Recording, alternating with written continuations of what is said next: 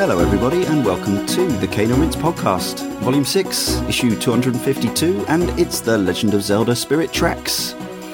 Yes, we came back last issue with Everybody's Gone to the Rapture. That was the first one of 2017. We have 50 new shows lined up. You can find the full list over at kaneandrince.com, and if you want to play along with us, as many of you do now, we know, a few more have pledged to try to keep up with us this year.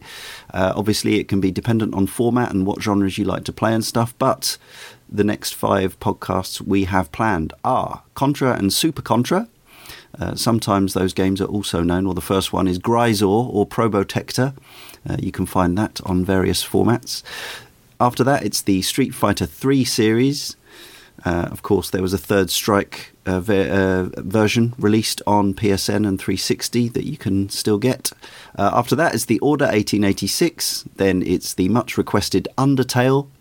And after that, it's our penultimate show in this long run of Zelda podcasts that we've been doing, and it's Skyward Sword. So, as I say, head to kaneandrince.com for that full list, as well as articles, features, reviews, and links to all the other things that we do, including the Facebook page and the YouTube channel, and our friendly and intelligent and busy forum.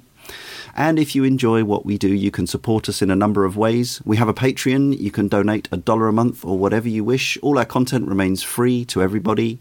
But if you do feel that the hours of podcasting that we put your way is worth something, then donations are gratefully received. You could also buy a t-shirt or a bag from shop.spreadshirt.co.uk/kaneandrince. And a little bit of the money from the merchandise goes into our coffers, and it's all ploughed back into the show in various ways. And we also have another podcast as well, all about our love of video games music, but we also chat games, and we chat a bit about the games that the music comes from as well, of course, as well as the actual music. And more people are picking up that that's a fun time as well. So do subscribe to that one, Sound of Play. And review and rate and subscribe to both of our podcasts, that one and this one, on all the usual podcasting platforms, iTunes and Pocket Cast, Stitcher Radio, TuneIn, and others that you may know. Now joining me, Leon Cox, in issue 252, Darren Gargett. Hey, I'm back. You're back. Is this really your first one since becoming a Father Gargett? Yeah, I don't know where the time's gone, but yes, it is. Wow. Absolutely that. Apart from you joined us for a little end-of-year roundup, and you've been on Sound of Play, I think, but yeah, wow, welcome back. Interesting times. Yeah. all I can see are images of chaos. Less chaos in the world of Joshua Garrity. Yep, I'm childless here, so I'm enjoying all this free time and money that I could spend on myself, which is great. Good. He has a job, but no children. Yes. And even though we've been going 5 years, he's still the baby of the team. That's Joshua Garrity. And I think our newest member as well, returning Zelda expert, Triforce tattooed Leah Haydu. Also childless and having just spent a fair amount of money on a Zelda box. So, yeah. There are other games, but we're not here to talk about the Nintendo Switch, and you may notice, listeners, that Leah's a little croaky today, so the show must go on. She's joined us fighting through the germs. Thank you for that. I'm drinking tea. With lemon? No, it's actually got cinnamon in it. Ooh, fancy. Tasty. Mm-hmm. Okay, so this is the Zelda show. Zelda no Densetsu Daichi no Kiteki, I believe, is some kind of approximation of the Japanese name, which translates, I've seen this as more than one translation because that's the way these things work. The Legend of Zelda Train Whistle of the Wide World, which I think is rather lovely, but I also like Steam Whistle of the Earth. But it was given the official moniker in the West of The Legend of Zelda, Spirit Tracks, coded by Nintendo EAD Group number 3, with Daiki Iwamoto directing, and we've discussed him before because he was also the director of the previous game, Phantom Hourglass on the DS, having worked on some earlier games in different capacities. So, yeah, this is an unusual situation, I suppose, in that normally when we've gone from one Zelda to another, we've tended to jump across formats and styles. It's been 2D to 3D, 3D to 2D, generation to generation. This was the next game after the Phantom Hourglass. It came out on the same system, the DS, and uses much the same engine. There are a few tweaks and alterations that we'll discuss, but there was no big Zelda in between. That we had to wait for that until for another couple of years, until 2011, I believe. So this came out in 2009, December, all around the world. There was a Wii U Virtual Console release. That was November 2015 in EU and America, and a whole year later in Japan, December 2016. Now, I started playing the Wii U version on Virtual Console. I bought they were doing a deal where if you bought Phantom Hourglass, you got Spirit Tracks half price, or vice versa. So it made sense to get those. I played Phantom Hourglass on Wii U Virtual Console, and it was pretty fine. You know, there were a few issues that we talked about in that podcast. But I was planning on playing through this one because I did originally have the DS cart, but I sold it some time ago. Thought I'd play it through on Wii U. And then, Darren, you were the first person to start chugging through this one. And you came across some issues. Would you care to explain what the issues with playing this game on the Wii U are? The two major issues I had with Spirit Tracks on the Wii U was the first one which surprised me was the hard locks that I had during a bit in the volcano area. I forget the name, excuse me. But Fireland, yeah, warm place. Yeah. You meet a guy, you meet a thing, maybe a Goron, and in the cutscene it crashed and it hard locked. And at this point, you know, I was doing the dad thing, so I was, you know, part-time Zeldaing, part-time parenting, and, you know, doing the thing. So the sound wasn't on. So I put the sound on for a second, and I could hear this weird kind of repetitive noise that I couldn't really... It wasn't very Zelda-like. It was kind of like someone was rubbing up against the microphone, like, vigorously. I was like, what is going on here? And it turns out there's a creature in the game that looks kind of like a fish man. Like a... Again, I apologise for my lack of names in this game. Yeah, we said we tried to get through the entire series without referring to any of the enemies by their official names. I think we're doing all right so far. So yeah, Fish Boy made a weird noise, and that noise it kept repeating throughout my playthrough, and I thought nothing of it. But the more I walked past a certain point in Volcano Land, it triggered once, twice, three times, and before it was just an overwhelming, horrible noise that just, you know, it was obviously an audio glitch. And then when I bumped into this character for a cutscene, it hard locked my game, and I was like, oh, I've put like 10 hours in, this can't be the end. And I ended up doing, you know, putting my QA hat back on and kind of walking around this area that triggered the noise to then have the cutscene proceed. And it's very un-Nintendo-like in its polish. It's like, you know... Nintendo games, you know, whether you like them or not, they always have a charm and polish to them. And this one just felt like it was the amiibo that you didn't polish, you know? It was kind of just like, it felt a bit rough around the edges. And that happened a few times, the crashes, which bugged me no end, pun intended. But the other one was the playing of the Spirit Flute. The microphone on the Wii U does not emulate what the DS version offers at all. It is an absolute nightmare of a... It is literally stress-inducing. Like, yeah. So at some points, you know, traditional Zelda style, you're asked to play an instrument, to learn songs, to make things happen in the world, and you know, a character is there to help you along the way. Oh, I'll play a section and you play a section, and you know, you learn the music notes and you go on. But I don't know how I ended up doing it. It was just pure brute force. But I was so angry at points with this game that I rage quit many times when playing these songs. The little pinhole microphone on the Wii U just doesn't...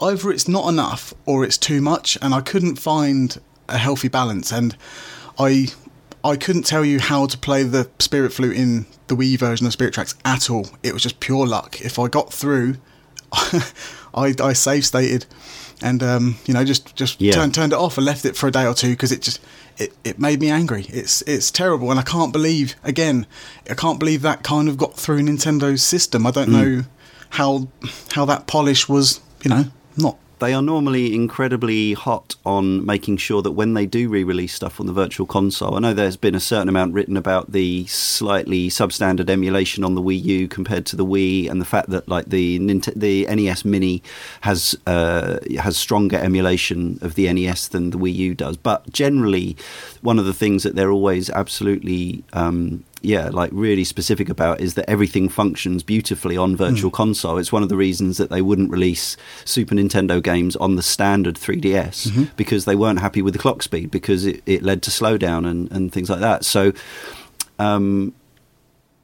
it's really odd, and I mean, I'm really glad you warned me, because it sounds awful. We have an account from regular correspondent Andrew Later who had similar issues. So I was a couple of hours into the Wii U VC version when I was hearing this, and I think you said you did a bit of research and it was kind of a known issue. So like there have been people out there kind of lobbying Nintendo to patch it or somehow make it work better with whatever the difference of the Wii U's internal mic is. Now, I don't want to spend too long on this, because I realise the actual number of people who will consider downloading Spirit Tracks on the Wii U Virtual Console is probably minimal, people who haven't got it already. But if people are inspired to pick it up in the wake of listening to the show, probably do what I did, and I think at least one of I think Josh and Leah, did you both end up buying this again, or I actually borrowed. I ended up borrowing a copy because I had actually purchased the same as you. I had purchased Spirit Tracks on the Virtual Console because I no longer owned a copy of my own, and at the same time as I bought Phantom Hourglass for the show, I bought that as well.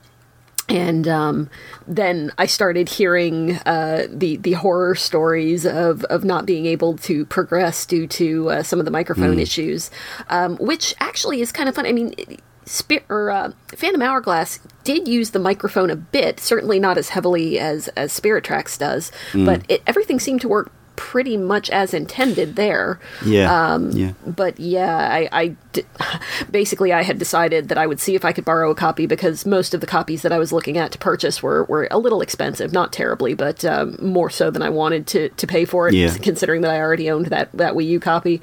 And I was thinking that, if I can't find it, I'll go ahead and just force my way through the Wii U version, and I'm kind of glad I didn't have to do that. So if you could see my face when the very last time you learn a song, I wasn't expecting that at all. You should have seen my face. Like, I wish I could see my own face at that point. I thought I'd learned all the songs, and then another one, I was like, you are... in the final boss fight. You are absolutely kidding me. And... oh, jeez. And I know Josh has some things to say about the playing of the pipes in this game. We'll talk about that separately. I just wanted to highlight this specific technical issue. And in fact, Ryan Heyman, still of Cane and Rinse, but as it stands, temporarily not of this podcast, because he works for Nintendo currently, has actually done what he can from his internal position at Nintendo to highlight this issue among the people who care. I mean, whether it just is an email that gets lost in the vast corporation, I don't know. But F-Zero X on the Virtual Console got patched because of control issues with the frame rate. So absolutely, it can happen. Yeah, absolutely. Yeah, they because there's a different dead zone on the analog stick on the Wii U and stuff like that. So yes, they have done patches before, and famously they patched some of the early VC Wii U releases from the PAL versions to the NTSC versions and stuff like that. So yeah, it's not impossible that they will sort it out, but I think their attention is probably elsewhere rather than fixing a DS Wii U VC game, which probably sold about 18 copies on a machine that didn't sell many more than that, and they are now currently busy with other things. So, but there it is. The game originally, when it came out, scored an average review score of 87.05% from 55 reviews. And now I realise sort of actually talking about average review scores kind of goes against the Cane and Rinse ethos, but I still think it's sort of an interesting reference to sort of get a sense of the critical consensus. And as an extension to that, we also now look at user ratings. So on Nintendo Life, which is obviously a very pro Nintendo fan kind of site, it has an average user score of 8.1, and on Metacritic, where people the the audience can be hostile, and it tends to be scores that are done in either 10s or 1s because everyone wants to make their point. But this averages out at 7.8, so similar scores from users all around. The game did all right in terms of awards nominations. It was nominated for Best Handheld Game at the Game Developers Choice Awards that year. Game Award 2009 in BAFTAs, and that was a Reader's Choice nomination, and it was runner-up in Nintendo Life's Best DS Game of 2009. Readers also voted it runner-up as Best Game of the Year on the DS that year. It sold 3.31 million cartridges worldwide. But if you remember how many DSs that were, there were in circulation, I guess it's probably not a massive percentage. Anyway, so we've heard a little bit about your history, Darren. You've played it through on Wii U through much pain. Did you play it through before on DS? Yeah, so when it first came out, I wasn't a fan of Phantom Hourglass for the obvious reasons. The returning of the temple and the controls, so I was very hesitant about this, but I picked it up anyway because it's Zelda, and what am I to do other than spend money on a game that's called Zelda? I have to do it. So I picked it up and I bounced off it quite hard. I was like, it's on rails. No thanks. And I shelved it for ages, and then the Wii U version came out, and it was buy one get one half price. So I sold my physical copies of Phantom Hourglass and Spirit Tracks, and I kind of regret that in a way. But yeah, my first playthrough was, over Christmas. Okay. And Leah, I think you played this at the time as well, 2009 or soon after? Yeah, I did. I was still working at GameStop at that point, so I was playing a lot of things as soon as they came out. But yes, having been a Zelda fan for some time at that point, I did go ahead and pick this up. I had kind of mixed feelings about Phantom Hourglass at the time, and I still think that I kind of do. And at the time, I enjoyed this more so, I believe, than Phantom Hourglass. All right. And Josh, you just completed this today. Was that for the first time? Yeah. I had no exposure to this game before playing it for the podcast. All I knew was that generally Spirit Tracks was better regarded than Phantom Hourglass. So going into this, I was eager to see what it did differently. And you played a DS cartridge? Yes, the DS cartridge. The intention with that decision was to play it as part of my commute, but I'll get into why that wasn't really possible later on. Yeah, okay. Yeah, so as I say, I did buy this when it was new, but only had a quick look at it and didn't get around to playing it. At some point sold it and got that VC version, decided not to play that, and so I rebought it, a second-hand copy, for about £15 to play it through for this podcast, and I finished it a couple of days ago. Yesterday, actually, I finished it. Certainly didn't 100% it. We will talk a little about the side quests and so on that are available. I think it took me around about 28 hours maybe to play the main story and a little bit of other stuff. Anyone else got any idea how many hours they put in? That sounds about right. I did a lot of side stuff, so it may have been slightly higher for me. But that sounds about right. Yeah, it's not a short game, certainly. No. And if my sources are correct, the current world record for a speed run on any percent finish is 4 hours and 42 minutes and 24 seconds by somebody called Pokemon Rocks. We should offer our usual spoiler warning. There is a specific plot, as there always is. So one of the questions that came up on our forum is why trains? Now, my first thoughts on this were because they hadn't done trains before, and this was a direct sequel to the DS predecessor. They were looking to do something other than boats, which obviously Phantom Hourglass had sort of carried over from Wind Waker. I also think that something relevant is the fact that Japanese train sims still have quite a following.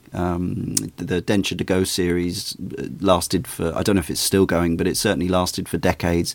There's a real sort of culture around simulation of trains and that sort of thing. So I think it was maybe trying to capture some of that feeling. But I also read that director Iwamoto felt that Spirit Tracks should not be too The Legend of Zelda-like.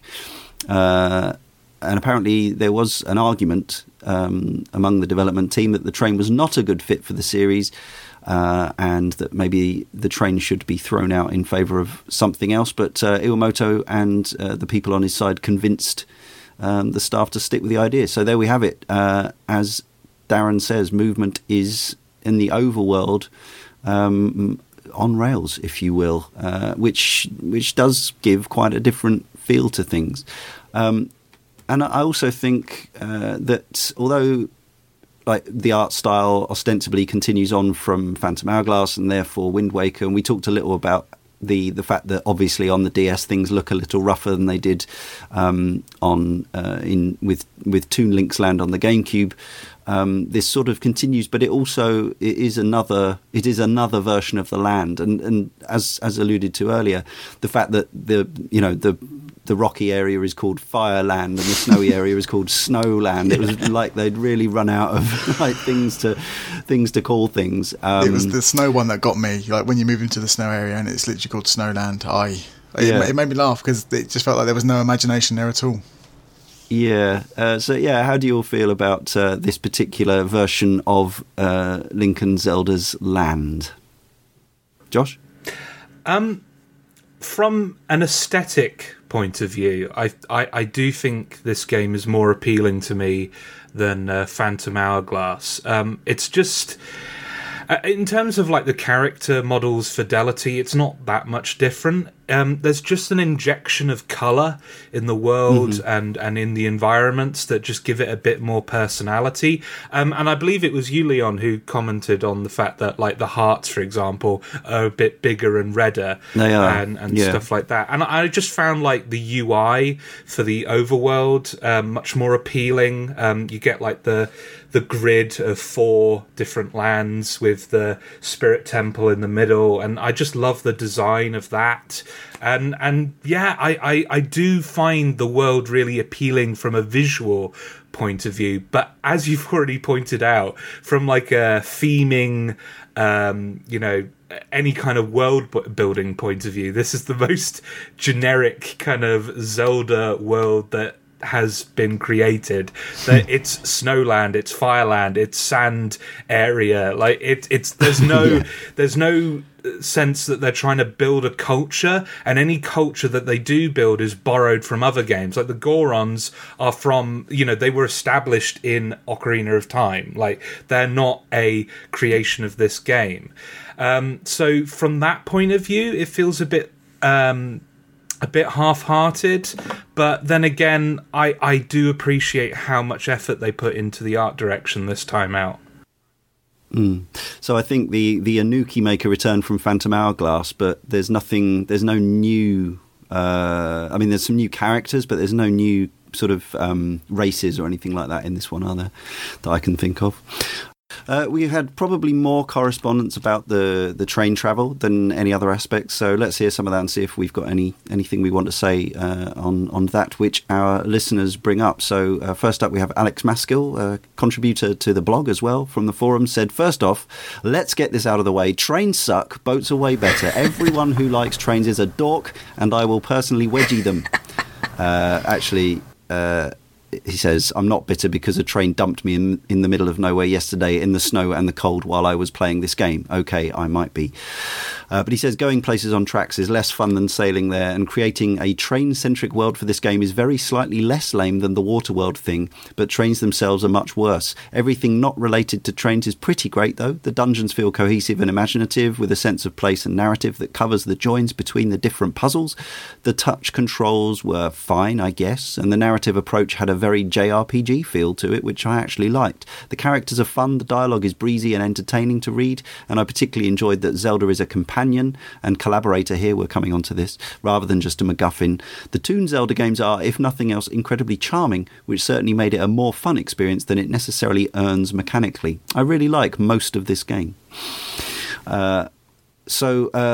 A.G. Arnima apparently suggested that they not use a boat, but he wanted to retain the sense of seeing land and becoming clearer as Link approaches it. And again, something I think we're definitely seeing in at the time of recording, forthcoming, but not that long away, Breath of the Wild.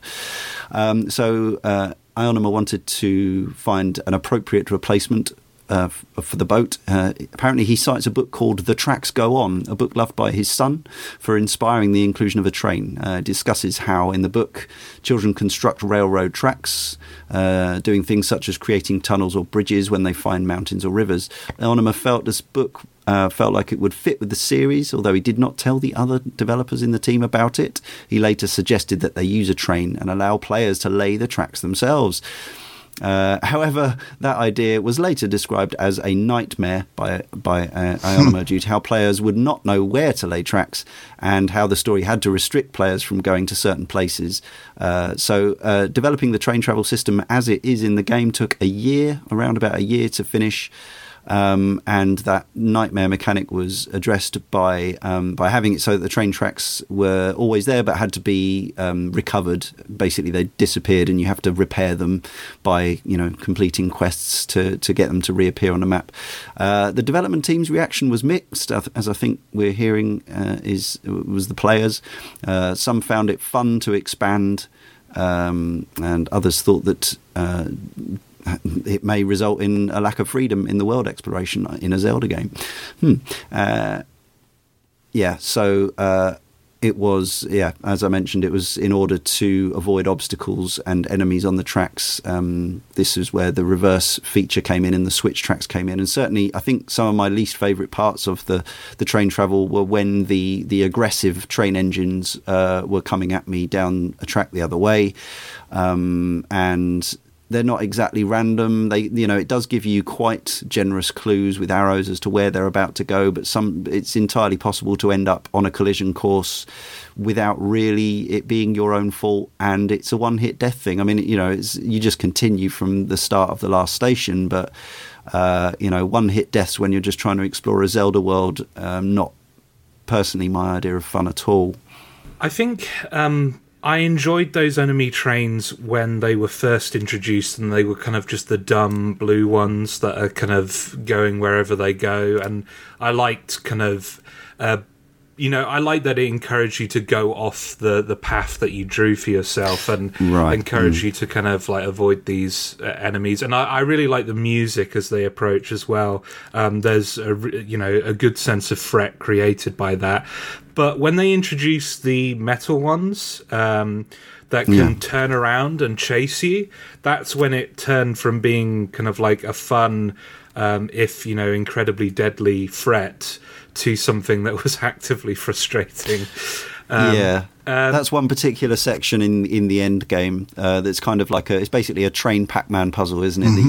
That you have to solve to get through to the next stage of the end boss. So it's not something that haunts you throughout, but it's part of a very long sequence of kind of mini games that you have to beat to get to the end boss.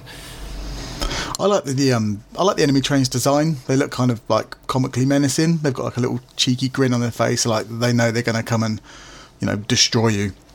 But linking back to the gameplay of the train, I found, because I didn't find it particularly engaging, I'd find myself switching off from the actual, going from place to place because it's doing it for me. And then I'd be caught off guard, and then I'd bump into it by accident. And it's kind of like, if I was paying more attention because I find the game more entertaining, then I wouldn't have crashed into one of them by accident. But having said that, I like the gear switching mechanic of, you hear the bell and you're like, oh, it's time to switch switch lanes, sorry. And there is a frantic panic of slamming your train into reverse and backing up as hard as you can when this blue enemy train's coming towards you and you're just peppering it with bombs. I just kind of wish that, even though I'm going in reverse, I kind of wish I had... They're a little bit faster than you, and that's fine, but I felt like maybe their speed was a little bit too unforgiving. Blue Weasel breath? also from the forum, says, a memory I have is what in retrospect seems like a ridiculously long and tedious time spent riding the rails. The fact that it takes up such a large proportion of what I remember about the game makes me wonder if the game relied too heavily upon these sections. But at the time I enjoyed it very much. I think it's only in hindsight that the train bits make me weary. When I actually think back on it, I had a good time with the train driving mechanic and obsessively acquiring train parts, and also tooting the horn. So if you, as with the Phantom Hourglass game, whereas that with the boat parts, you can customise your train to an extent. There's some weird and wacky carriages and engines. I ended up with a cake train, a cake engine that plays a kind of tinkly party tune when you toot the horn. But I ended up missing the sound of the classic train horn. So, you know, I wasn't really particularly excited by customizing my train because I couldn't see any benefits other than visuals or aesthetic to make me bothered. You can make it so that you have more health hearts for the final battle. Basically, that's what that's for. I ended up with one more by buying a cake train. Don't get me wrong, but having a cake train sounds absolutely perfect, But the notion of going through. Yeah, it requires quite a lot of stuff from you as a player to get the upgrades, and I think it's Linebeck III that ends up selling you these bits and bobs. But that's right. One, I couldn't remember where he was on the map, and when I remembered, I was like, well, I can't be bothered because I can't make my own way there. Like again, it all kind of it restrains me, and it kind of put me off. Exploring cake trains. I know what you mean. I did a bit towards the end. But what if I tell you that instead of the funnel, it's got a little cake candle with the smoke, the steam coming out. It looks like the smoke from the candle. I've just turned my Wii U back on. Craig from the forum says, by far the biggest problem of Spirit Tracks is the train. At best, it's boring. At worst, you have to literally sit still doing nothing to prevent a one-hit kill sending you back to the start of the map. There is no exploration to be found here. There's no, I'll just go this way. Maybe there's something interesting. If there's somewhere you can go, there's a track there. Even when you do have somewhere to go, there are vast stretches where there is just nothing to do. I sat watching my train for 2 minutes, with the only thing to do was kill one easily dispatched enemy. Imagine you had to climb that ladder between every fight in Metal Gear Solid 3 and you didn't even have the haunting a cappella accompaniment. Well, I'm interjecting here. There is musical accompaniment every time you're riding the train. That should be said. Craig continues, I hated travelling by train so much that I just stopped doing any side quests. There were warps here and there, but they still felt cumbersome to get to and didn't particularly help that much. It still wouldn't have been the best, but the train upgrades also upgraded your speed, the train experience would have improved tenfold. So 3 things I want to pick up on there. Exactly what Darren said. Actually, train travel put Craig and me and Darren off doing side quests. That's arguably an issue. There are things to do on the track. If you're carrying a passenger, which some of the side quests and a couple of the main quests do, you are supposed to observe the various signs, speed up, slow down, toot your horn, that sort of thing. And there are other things to do because you can shoot things off to the side of the track. You can shoot rocks for coins and hearts, and you can capture rabbits.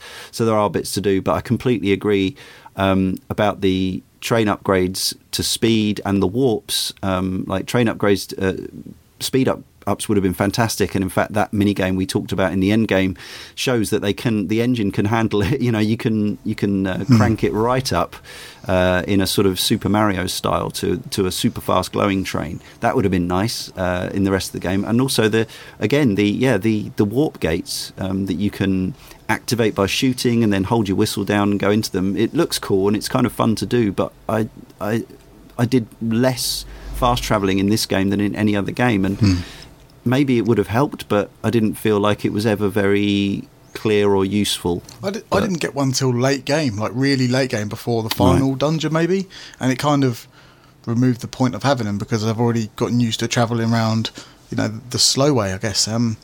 It looks kind of cool when you go through it, very Back to the Future-esque, it reminded me of that.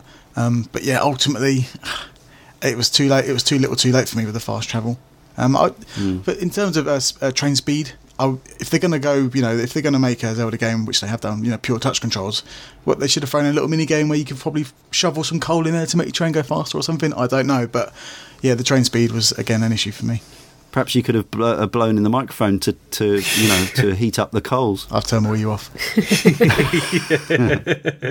I think the issue with the fast travel for me was that it's not just fast traveling to a place. You have to get to the right place to fast travel to where you want to be. It's not like in some other Zelda games where you call upon your whatever fast travel Twilight Princess, for instance. Yes, exactly. Yeah. And then you just warp to wherever you need to go. If you know where you need to go, you have to go find the corresponding gate. So it's of limited usefulness, I think. And I didn't use it that much. I did at some points, but I wasn't a big fan of that. Yeah, perhaps if they just made it so that you could bring up a warp in front of you wherever you were, and it would bring you out at one of the pre-defined locations, perhaps that would have helped. Yeah. I didn't really use it that much just because I'm starting to realise I'm in the minority here, but I enjoyed... You love the train travel. I love the train travel so much that I didn't want to use it because I actually enjoyed kind of controlling it and avoiding the obstacles and shooting the boars and what have you. So I liked it too. Maybe not quite as much as Josh did, but I liked it. You didn't have your little engine driver's hat on like Josh did, going toot toot. Yeah. I did not. No. Last one on this, last piece of correspondence from Andrew Brown, who says, I like the Spirit Train, but I like it the same way I like the pirate bits in Assassin's Creed 4. It's out of place in a formula and overwhelms it to the point that I wonder why they didn't make a light train sim rather than cram it into a Zelda video game. Without the sprawling train overworld, Spirit Tracks would be a very small Zelda world indeed, and this affects how it plays as a Zelda. Normally I complete side quests in a Zelda game, and it increases my ability to be effective at other activities by empowering Link, but so many side quests revolve around the Spirit Train and so few of them empower it that it feels like a lot of work for a significantly delayed reward. I do not, however, agree that the Spirit Train removes openness from Zelda, literally putting it on rails and rendering it totally linear. The truth is, Zelda has been broadly linear and on rails for a long time, probably since the adventure of Link. I think that when we talk about openness in Zelda, we mean an ability to go where we want and when we want to, and Spirit Tracks is no more or less open than any other Zelda in that regard. And it's not like there isn't things to discover. Exploring the outer limits of the rail map uncovers new areas that aren't on the map, not to mention the rabbits and the warp gates, and doing side quests can expand the network further. Spirit Tracks may emphasise pre-established routes, but the spirit of discovery is still present, and restricting the player's paths allows for more creative set pieces like monster attacks in tunnels, the Lost Woods, and navigating the Snow Realm's blizzard. But the best that can be said of the Spirit Train is that it provides realm overworld, which is rapidly becoming one of my favourite Zelda songs. So I also like the overworld music in this, and it varies depending on which of the 4 or 5 key areas you are in, and it also changes in urgency and intent depending on the speed you're going at. And as Josh says, as is traditional with Zelda overworlds, the music changes when you're near enemies, conflict of any kind, or danger. I enjoyed that aspect of it. I didn't play the entire game always with the sound turned up all 28 hours, but when I did, I enjoyed it, and I did like the sort of the Wild West infused, the kind of plucking banjo in the background of the train track and that sort of thing. I love a banjo, so the soundtrack for me. That song in particular is a highlight.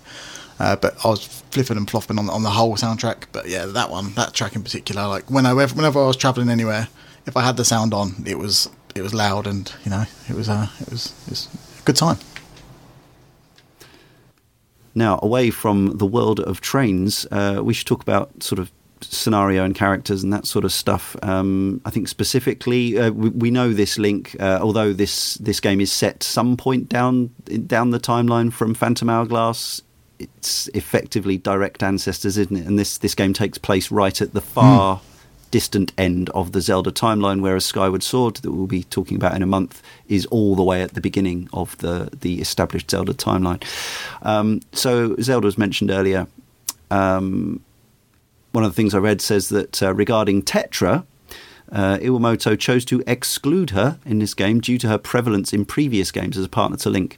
In deciding the partner, he came to the conclusion that the partner should be female, since they would be adventuring together. While they began to design a new character, they figured that not including Zelda would not be as fun. As a result, Iwamoto asked permission to use Zelda, which Aonuma allowed him to do. And Andrew Brown from the forum says, if there's something I admire most about Spirit Tracks, it's the way it handles Zelda. For a character who has been around since the first game, I've been given few opportunities to really get to know any incarnation of Zelda as a character. Usually she is an archetype or a symbol, so it's nice to have Zelda along for the entire journey, and we get to see her evolution from a mischievous idealist to a key part of the quest's success. Much like Linebeck in Phantom Hourglass, the real hero and protagonist of Spirit Tracks is the Princess Zelda herself. Now, we had a conversation among us on the recently established Cane and Rinse Slack chat, which is now where we do all our green room talk and whatever else, production discussions. Those of us coming onto this show were talking about certain elements of Zelda, and I think we widely concurred with what Andrew's saying about, it was good to have her actually kind of active in some way in the game, compared to other games where she is literally reduced to being an object, a statue, a token, a MacGuffin. However, there were some. It's certainly the first time I saw she's crammed her spirit. She gets killed. This is a spoiler, but she gets crammed into a phantom armor suit, as seen in the previous game. And you get some control, and obviously that leads to lots of co-op style puzzles. She has certain abilities and you have certain abilities, and you have to team up, and that leads to a lot of stuff in the dungeons.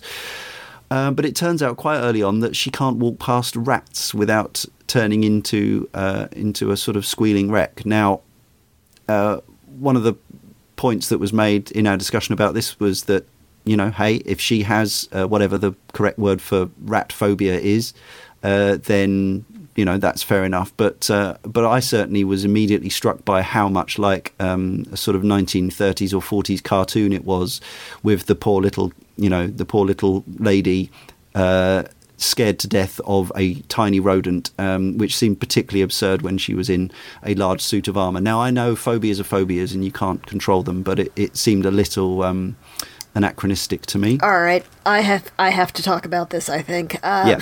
So, to be fair, this did get better, because when I think that I was probably the one who initiated this discussion to begin with, and I was already thinking it. I should say, we don't want you to have to bear the oh, here comes the lady with her issues. Yes, cracking my knuckles and preparing to bust some non-feminists.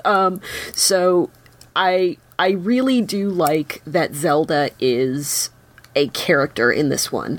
I like that she has an active role. I like that you couldn't get through these dungeons without her. I like that. And overall, I do like how she's handled just in general.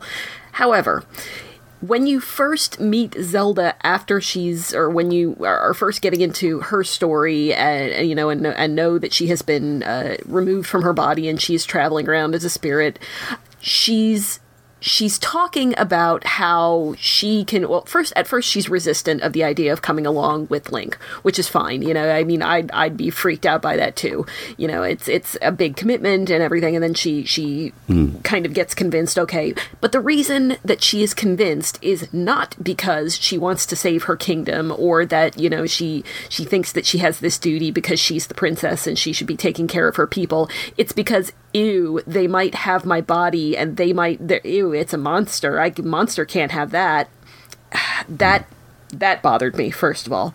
And then when, as you say, you go into the dungeon with her and she's, in this, horrible, smelly suit of armor, she, yes, has a phobia of rats, which, I understand phobias. I personally don't like spiders, but as I think the further that the rat phobia thing goes along, the more ridiculous it sort of becomes. She's literally standing in plumes of fire and walking through lava for you. And it is for you as Link. It's not because, at least to begin with, it is. And she still can't even walk past. I I'm surprised she can even see them at this point. Particularly ridiculous for me in the final battle when she is walking towards her body, literally walking into a laser that only she can survive, and only then because she is in this armor, and still she'll scream and freak out because of ghost rats. Like, I get it. Ghost rats, yes, that's freaky. But you're trying to recover your body from this evil thing that is trying to take over the world, and you can't just stomp past a couple of rats. I mean, that's where it starts to not even starts. It's comparatively a little thing, because I do, for the most part, like how Zelda is handled in this game, but it just really bothers me. I think for me, it's the fact that if this was a male companion, do we honestly believe that they would include this? Like, nope. That's totally. the question that kind of breaks any defense of it for me. And also, this isn't the first time we've encountered, characters with rat phobias. All of the princesses you have to rescue from the ghost ship in Phantom Hourglass all struggle from the same phobia. No, it wasn't from rats, it was from spiders, I believe, or something like that. Was it? Right. Yeah. I think it was from anything, basically. Oh, pretty much anything, yeah. But it's just that, they're female people that you have to rescue. Of course, they're going to be reduced to, scared wrecks the moment anything comes along. And then to have this repeated with, a more established character like Zelda, just because, well, she's a woman, so she'd be scared, wouldn't she? Even though she's literally staring the apocalypse down, like she's staring at herself with, evil space wizard powers, and yet the rats are still scarier than what she's confronted with. I realise that phobias are overwhelming, but in the face of those kind of odds, if you're literally looking at an imminent nuclear apocalypse, I think most people would get over their phobia of spiders and realise that maybe turning off that bomb that's over there is slightly more pressing than their fear of spiders. They push it to a point where it's beyond the point where you can make that defence. It's just silly. To be fair, though, I winced when I saw those rats, because I remember them from the Phantom Hourglass, and I hated those puzzle designs. I just thought they were really boring. So, I mean, maybe Zelda's shrieking because, oh no, not more of these puzzles involving these stupid rats. Maybe that's what it is. There isn't even much of a puzzle. You push the block in front of the hole. Yeah, but that's why I don't like those rat puzzles, because they're annoying and they're really boring. That's my personal take on rats. But I completely agree with what you've both, all three of you said about, lady, therefore rats are scary. It's just ridiculous. And Princess Zelda, you kind of hope they'd write her in a more brave way, I guess. She's a world leader, I would expect a modicum of bravery from somebody in a position of power and government, although I'm saying that as the whole world is falling down around us. But, yeah. Yeah. So how about the sort of supporting cast of characters and the general? I mean, the plot. I mean, I don't know. It almost feels redundant at this point, because basically. But there's no Ganon here. There's a power behind the throne kind of situation with Chancellor Cole, who, when he first turns up, I thought he was a really cool, funny character design with his twin green top hats. And then he almost within 20 minutes reveals that he's got a horn under each hat, and he's this sort of impish devil figure. And then you don't see him again for 20 hours. He's not really there through most of the game. Yeah, he's kind of he wants to invoke this Malodus demon, which is new to this particular game. There's another kind of sub baddie called Burn who gets a redemption, which is I don't feel like it's something we've seen lots of times in Zelda. Normally, it's you straight good and evil, isn't it? In these situations. So that was something, but I didn't. There's very little writing to kind of, I mean, there are speech bubbles and they have exchanges, but there's not a great deal to get hold of. And overall, I didn't feel there's the little train kind of sage characters. I thought they kind of looked a bit daft, and I didn't really warm to them. There's your Link friends, Nico and Alfonso, and I felt it was all a bit sort of. I'm looking at them visually now, and it although they obviously hark back to Wind Waker art, it all feels a bit scattershot. Like it looked like they were partly attempting to make characters look more distinct from one another than in previous games. So like your main Gorons they've got sort of more colours and more different tattoos and that sort of thing, and the people in the villages have got more kind of sizes and shapes and sort of distinguishing features. But I feel like, I don't know, it all felt a bit disjointed to me, and like it didn't convince and I know this sounds silly. I'm a 44-and-a-half-year-old man talking about being convinced by a Fairy Tale Land video game, but sometimes they really do. Like the world of Twilight Princess, not just because of the extra, the extra power in the graphics and stuff, but it felt like a coherent fantasy land to me, whereas this felt like a bunch of disparate locations put together for the sake of being on a map to facilitate you going around a map, if you see what I mean. So here's something that I thought was a little off, and maybe somebody else can explain this to me.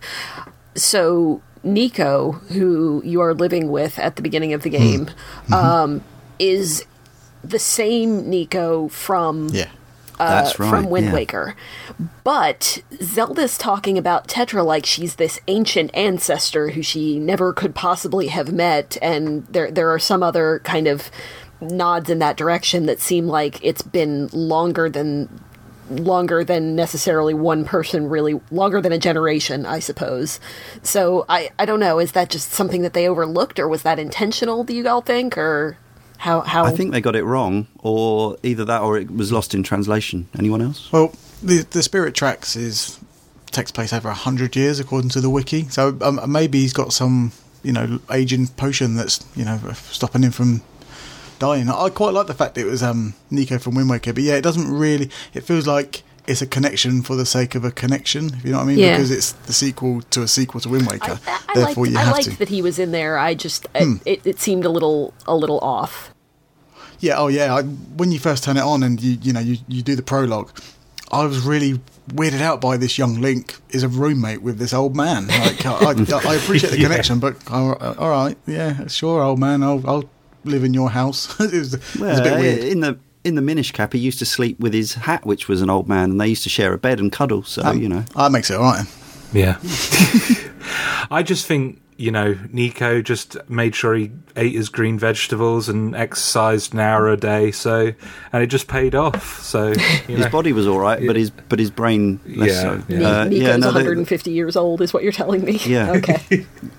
Yeah, something like that. Yeah. In regards to the characters, though, I genuinely didn't find them as bothersome as you, Liam. The only one that bothered me was the Bunny-O man. He was just a bit... Bunny-O. Come on, what is that? And this is coming from a world where, Gorons exist that are just two brown blobs with nipples. You know what I mean? Like, Bunny-O is a weird one because it felt forced. Like, it might just be a man dressed up as a bunny character, but it's the side quests related to it just doesn't fit. It's such a weird thing, isn't it? How, and again, it will be different for everybody, completely subjective based on their own experience. But it's so weird how you can have a whole bunch of completely, ludicrous fantasy characters, but there are some things which you'll happily accept. You'll go, yeah, okay. There's a tribe of rock people who eat rocks, and they've got spherical bodies and big guts and tattoos.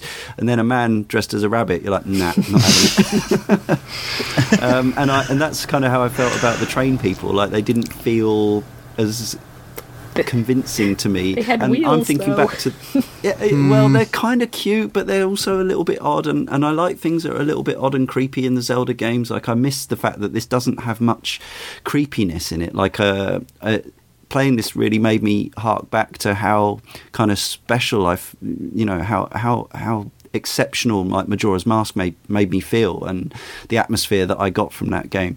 And when I first saw Chancellor Cole with his twin top hats, I was thinking, this could be something a little bit odd, but in the end he becomes a completely bog standard generic. I mean, there's something alluding to the fact that he's kind of diabolical, he's devilish, that is perhaps slightly more edgy than we're used to from the Western Zelda games. We talked, over a year ago now about the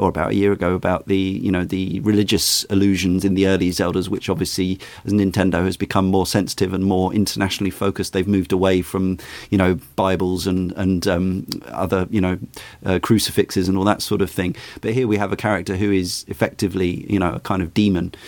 But then, there's other stuff in it which, like Bunnyo just, it makes me laugh, but I know exactly what you're saying, Darren. It's just slightly at odds with all the other silliness. But for somebody else, I could imagine somebody saying, "Oh, I love Bunnyo. He was so cute." And On the flip side for me, though, the postman, when you meet him and he comes running in doing the motions of the train with his arms, that's brilliant. Like, more of that, please. Yeah, they've got some of them got still. They've kept up this thing of the NPCs having really weird faces, and again, like some of them I find very appealing. Like Bridge Worker, he looks so furious, and he's got the two tusks sticking out the corner of his mouth, and he's got his neckerchief, and he's got no pupils, which should make him look terrifying. But somehow they've made him look, even though he's frowning with tusks and no pupils, he actually looks like, he could be all right. I don't know, how do you even do that?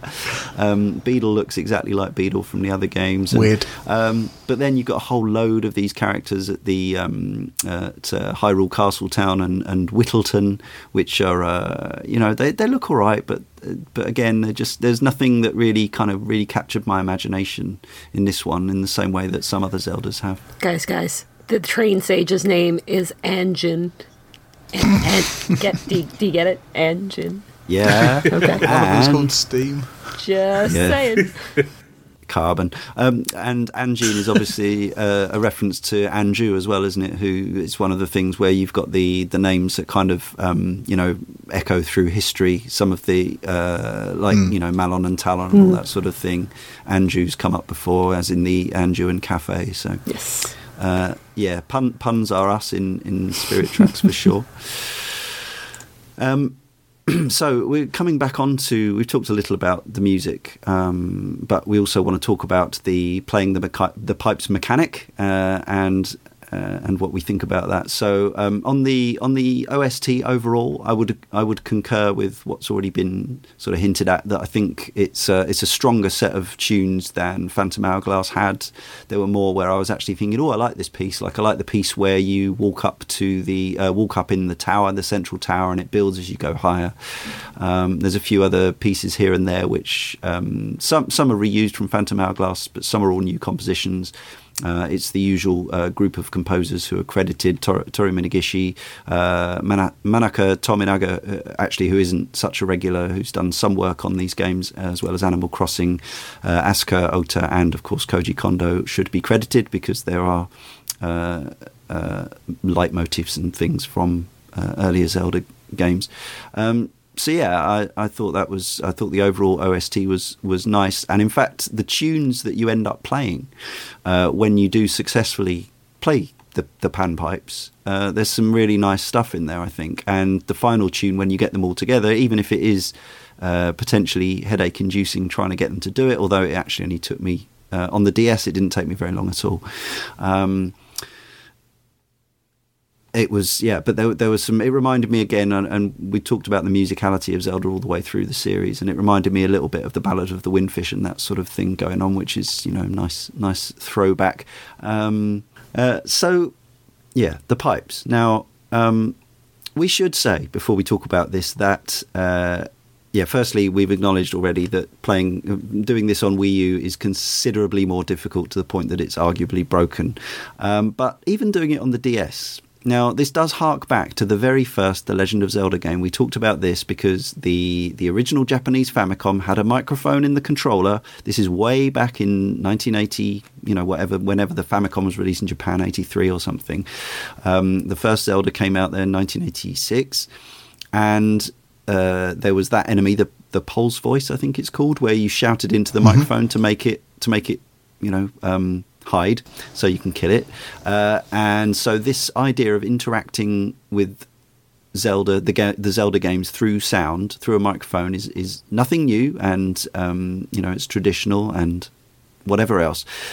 But in this case, so I don't think I'm as negative about this as Josh is, because I wasn't playing it on a commute.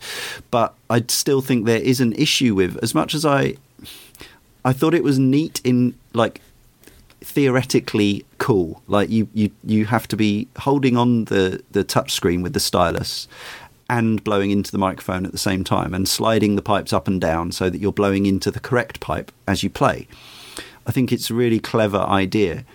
However, the reality is that it's very easy to miss the microphone if you're looking at the screen at the same time, which you tend to be moving the things. You have to hold everything in a really kind of weird way.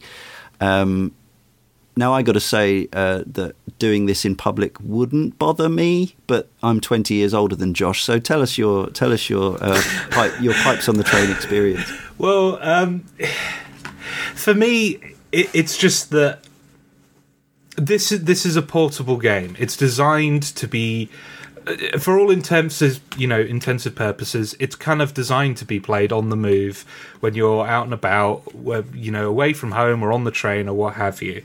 And I'm not 5 years old, so I can't get away with randomly blowing into a machine in front of me, in front of 20 odd people in a carriage, without everyone wondering what the hell is going on with that guy there.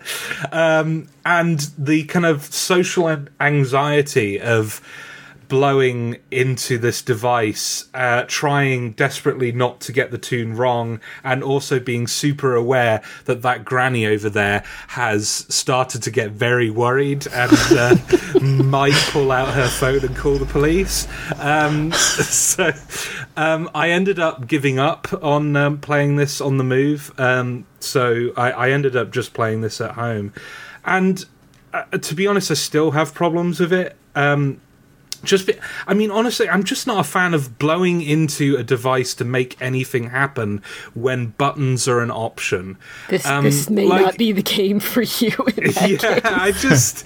It's just, and this problem extends to the wind generating. I forgot the name of it. The pinwheel. No, pinwheel. Yeah, where you have to use that and you have to blow into the game as well. Like, anytime you have to do that, it's just why it's so much more precise to just push a button, and it's asking me to do this. And the weird, like, I'm playing this on the 3DS XL, and I have massive hands. I'm a big guy, and my hands are huge. I can vouch for this.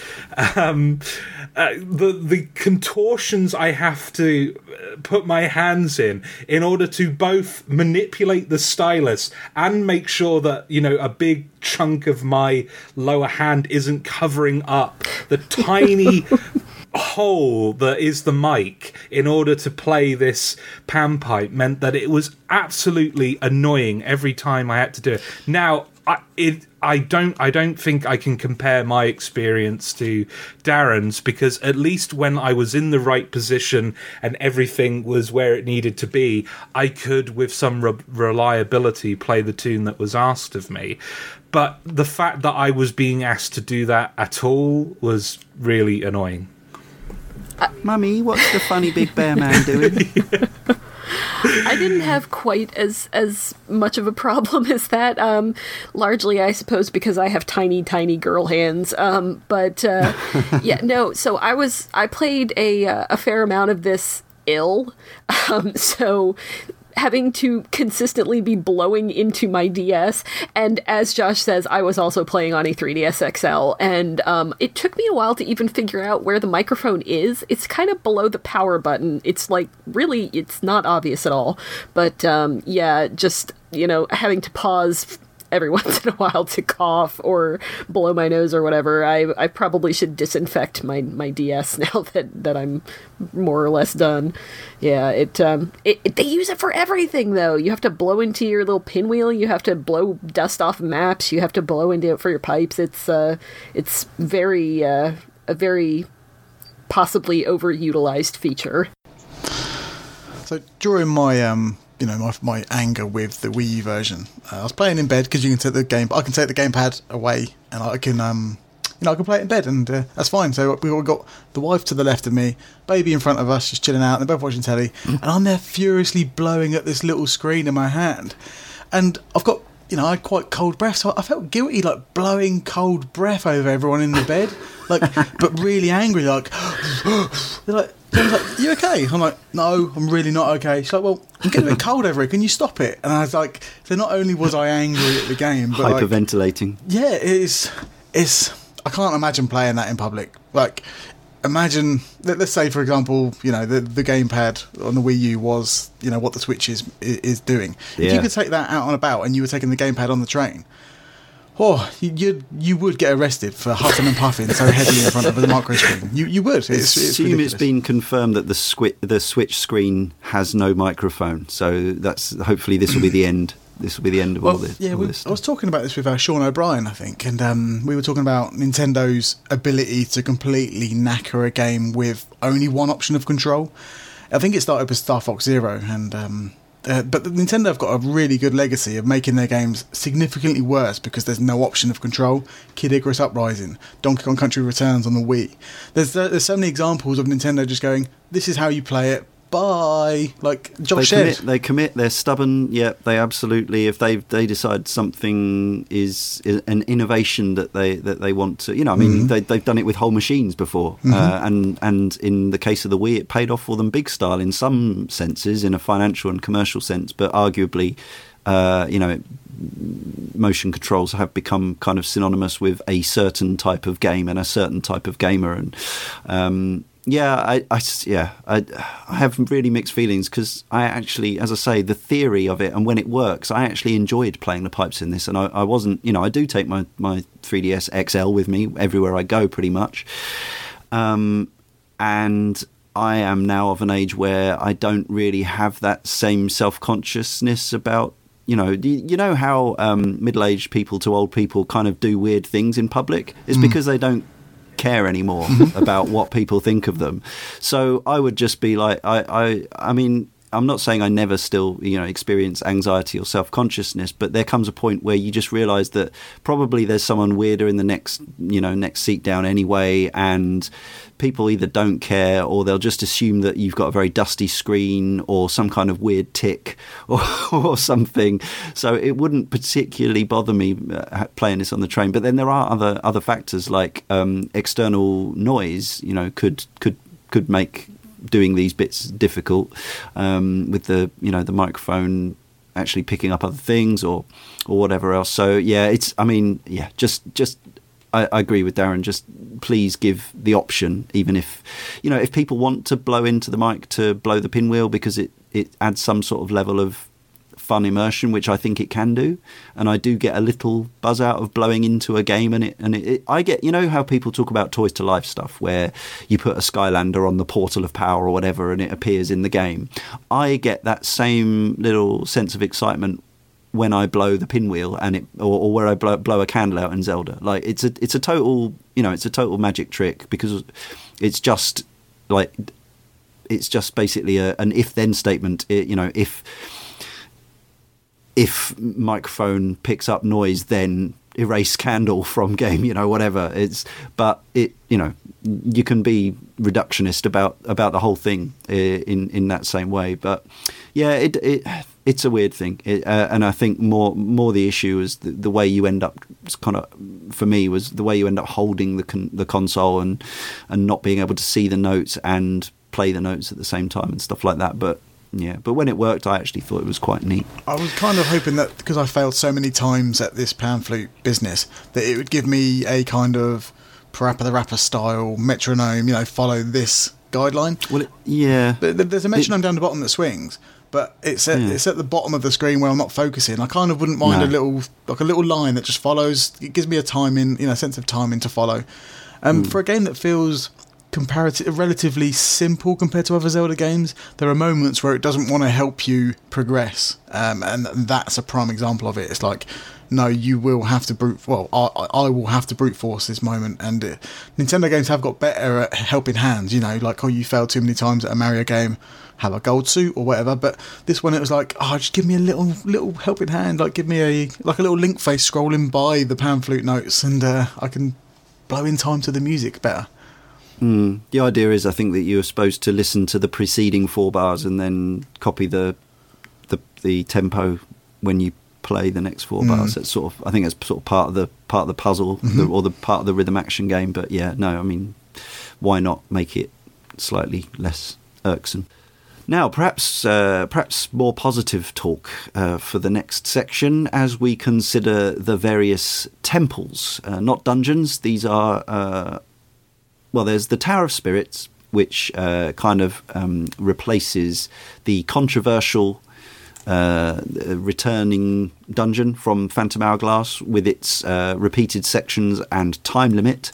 The repeated sections and time limit have been removed, but you do still have a central area that you return to and need to work your way through bit by bit. Then outside of that, you've got the expected and more predictable forest temple, snow, ocean, fire, sand, and an optional one, Lost at Sea, which I didn't find, but that's neat. There's a whole extra dungeon in there if you seek it out. So at the risk of really repeating what I said from the Phantom Hourglass podcast, these were probably the highlights of the game for me. Dungeons and bosses, actually. The outside of the train tracks and playing the panpipes and all that sort of thing, the pan flute. The dungeon puzzles and progression through dungeons and the climax of the dungeons with what always to me felt like solvable, intelligent and rewarding boss fights.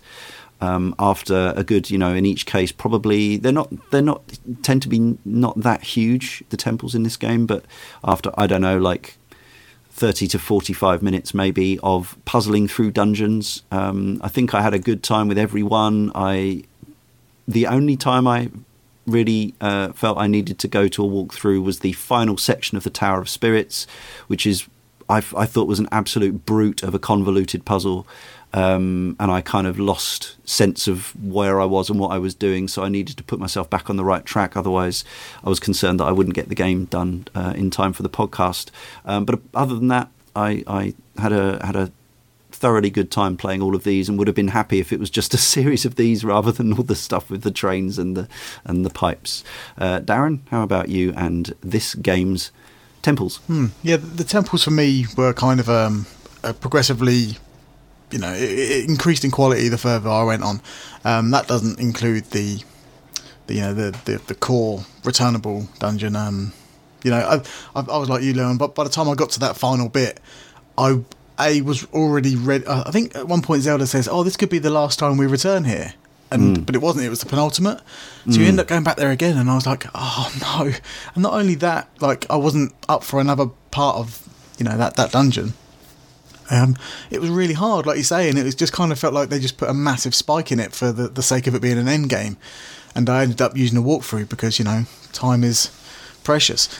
But having said that, the actual dungeons around the world, I found them really enjoyable, and they did progress in quality. The first kind of couple were, so-so with a fun boss fight.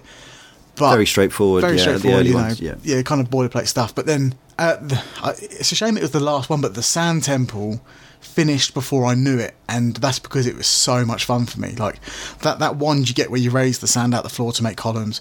Like I couldn't believe I was at the end of the temple that quickly. I got in there, I was like, "Oh, let's play." And that means to me the dungeons are short compared to other Zelda games. But this Sand Temple, I even underlined it several times when I write my notes. Sand Temple is brilliant because I got in there, I did the thing, and I was like, I didn't want that to be over.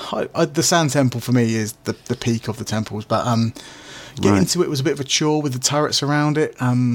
You got those, like there was far too many turrets around the temple for me to get into, and I found that a bit boring and kind of, I don't know, maybe if I could upgrade my turret somehow on my train, it would be a bit more enjoyable. But as we said earlier, there was no real opportunity for that.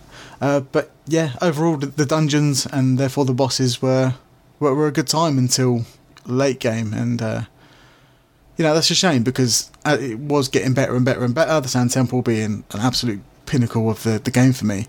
And then beyond that was a bit of a letdown. Josh, any highlights from the temples? Any items or puzzles that stood out for you? Yeah, so for me, the temples that really stood out for me were the ocean, fire, and sand temple. I agree with Darren. I think the sand temple really stands out just because it's so breezy and fun. And the sand wand was just made for the stylus. Like it's such a fun thing to use with that control scheme, and especially the boss battle in that temple. Well, Skeldrich, that's his name, where you're kind of manipulating his boulders to onto the catapults using the sand wand and trying to catch him out with those and destroy him piece by piece. Like, I love that, and that was a really good use of a temple item for the final boss. I thought that was really clever. Yeah, I mean, the central temple, I think is a much better execution of that idea than Phantom Hourglass. Just, it turns out, removing the clock and repeating those older sections, that's all that needed to happen for me to actually enjoy that. And to be honest, like I actually really liked going back to that area, and I thought there was some really clever stuff with Zelda in that armor, kind of using her to traverse lava, and then they kind of layer that on a bit with areas that are completely in darkness, and Zelda is the only one producing light, so you have to manipulate her to kind of use her sword to turn on torches and stuff like that. I really enjoyed all that stuff, and of course, because it's a DS game, there's a lot of scribbling on the map, and kind of lining up lines to find the hidden object and stuff like that. And I still really enjoy all that stuff as well.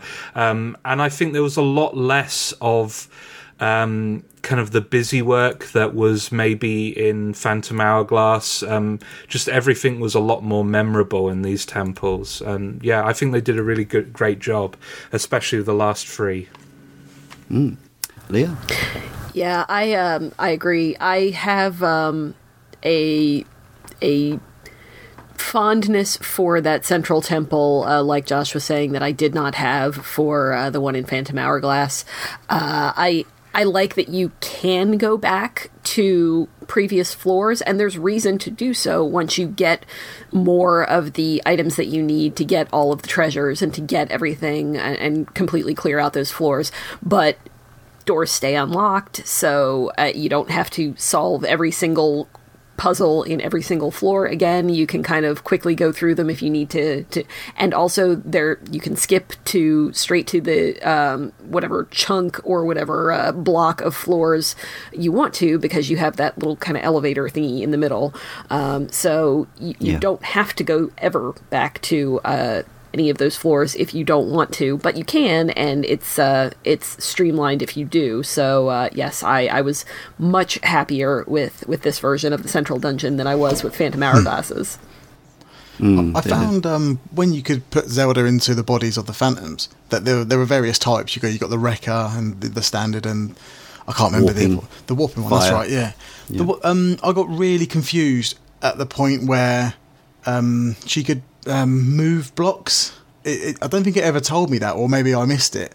But there was a point where I think it was just implicit by the size of the block that. Right. I think that's how I read it. It was like, okay, these look like movable blocks, but they look too big for Link, so I just assumed. Yeah, I just never really put two and two together to drag, the stylus over to the block, and it really perplexed me for a little while, and I found that a bit frustrating, but not as frustrating as this little minor quibble that I have with the dungeons. When you open a door, why is there no roof? Why is it just black? Where's the roof design? Like, it bothered me with Phantom Hourglass. But when you put a silver key in a door and the camera sort of lowers down below kind of Link's waist, you can see that you can see above him, and there's just nothing. And to me, it feels unfinished. It feels like a game that isn't completely, like Zelda Dungeons. For me, when I take great pleasure, right, actually, I take great pleasure in going into a dungeon, pressing C up or whatever button it is to look around and going, wow, they've made a brilliant dungeon here. Yeah. No, that's so weird. Like, I've been, I first played Phantom Hourglass 10 years ago, and I totally, like, somewhere in my brain I've acknowledged exactly what you've just said, but I've never, like, consciously thought it. But now you say it, you're absolutely right. Yeah, it really pulled me out. It always does pull me out of the experience, and I know it's a 2D Zelda game in gameplay, so therefore, you know, in Link to the Past, you had never had the opportunity for the camera to look up against the ceiling. But in this game, it does. It is a 3D game, so when the camera points up towards the ceiling, there's no ceiling. It looks like a vast void of nothingness. Like there's lights up there because I can see the floor. Make a roof, and it's part of the reason why I turned Phantom Hourglass off, because it didn't feel cohesive. Like, and it's really nitpicky, I know, but no, these things are important, aren't they? If we're playing a Zelda game, I want the experience. Like the Dongo's Cavern, when you first walked into there and you press C up to look around, it's breathing, it's there, it's around you. And when the camera points up and you open in a door, you get the little jingle and, you know, the dopamine kicks in. Yeah. But then the black void annoys me. They probably should have just not moved the camera, just rather than dip the camera down, just continue, you know, because the 2D games didn't do it and we love those, right? Yeah, you know, that's Link right, to the Past and everything. So, and I think A Link Between Worlds probably maintains its 2D-ness for the most part as well, even though it's actually, you know, it's polygon. Yeah, arguably more 3D than Phantom Hourglass and Spirit Tracks. So yeah, it's making me... It's making me think of early corridor shooters or Doom clones if you had a machine that wasn't powerful enough to render the ceiling, you could turn that off. You know, I remember playing games on the Amiga which was, you know, underpowered for Doom clones. You could play a game where there was no ceiling texture because obviously that would massively improve your processing time. So, but in this case, it's a static shot, and it's pretty much, and it's a machine that you know, can handle enough polygons to have at least a little arch over the doorway or something. Yeah. Strange thing. I think one of my highlights, temple-wise, was the Snow Temple. I know I'm always a sucker for the Snow Temple, but it's the puzzle that involved dragging the 3 different sized bells into a central room and then playing a tune. And good. Also, the you get the traditional boomerang there, but I don't remember in a previous game, and I know we've played them all in the space of a year, so I should know. But the fact that you can both melt and you can melt snow by having the fire boomerang to clear spaces, and very cool, you can freeze water by making it an ice boomerang and make a path across water by freezing it. And again, this is like where the stylus provides certain sort of a nice interface that you perhaps couldn't do with any other method of control, where it feels like the gimmickry, in inverted commas, actually serves the game rather than is detrimental to it. So I enjoyed that. But yeah, the final section of the central tower, the Tower of Spirits, I really like it. You go between 4 different floors, I think, the 26th to the 30th, maybe even 5 floors, 4 or 5 floors anyway, and each floor kind of you have to go down 3 separate paths with 3 separate small keys, and each of the paths you need a different one of the phantoms. And to get a different phantom, you have to go back into a dark room with all the different kinds of phantom, and it's quite easy to get to alert the other phantoms and get hit, and then you get taken back to the room with some health lost and so on. And I think even though this game, as with Phantom Hourglass, though there's no bottle collecting, it allows you to stack up a couple of flasks of health potion. You can have the purple one, which gives you 8 hearts upon dying, so you don't even have to worry about actually dying because it will resurrect you. Or you can have the red for fewer hearts, or the gold for more. I still remember, you know, I did get like effectively partially game overed in this game quite a bit in various circumstances. Sometimes just because things do it to you in one hit, and sometimes because there are some quite testy sections.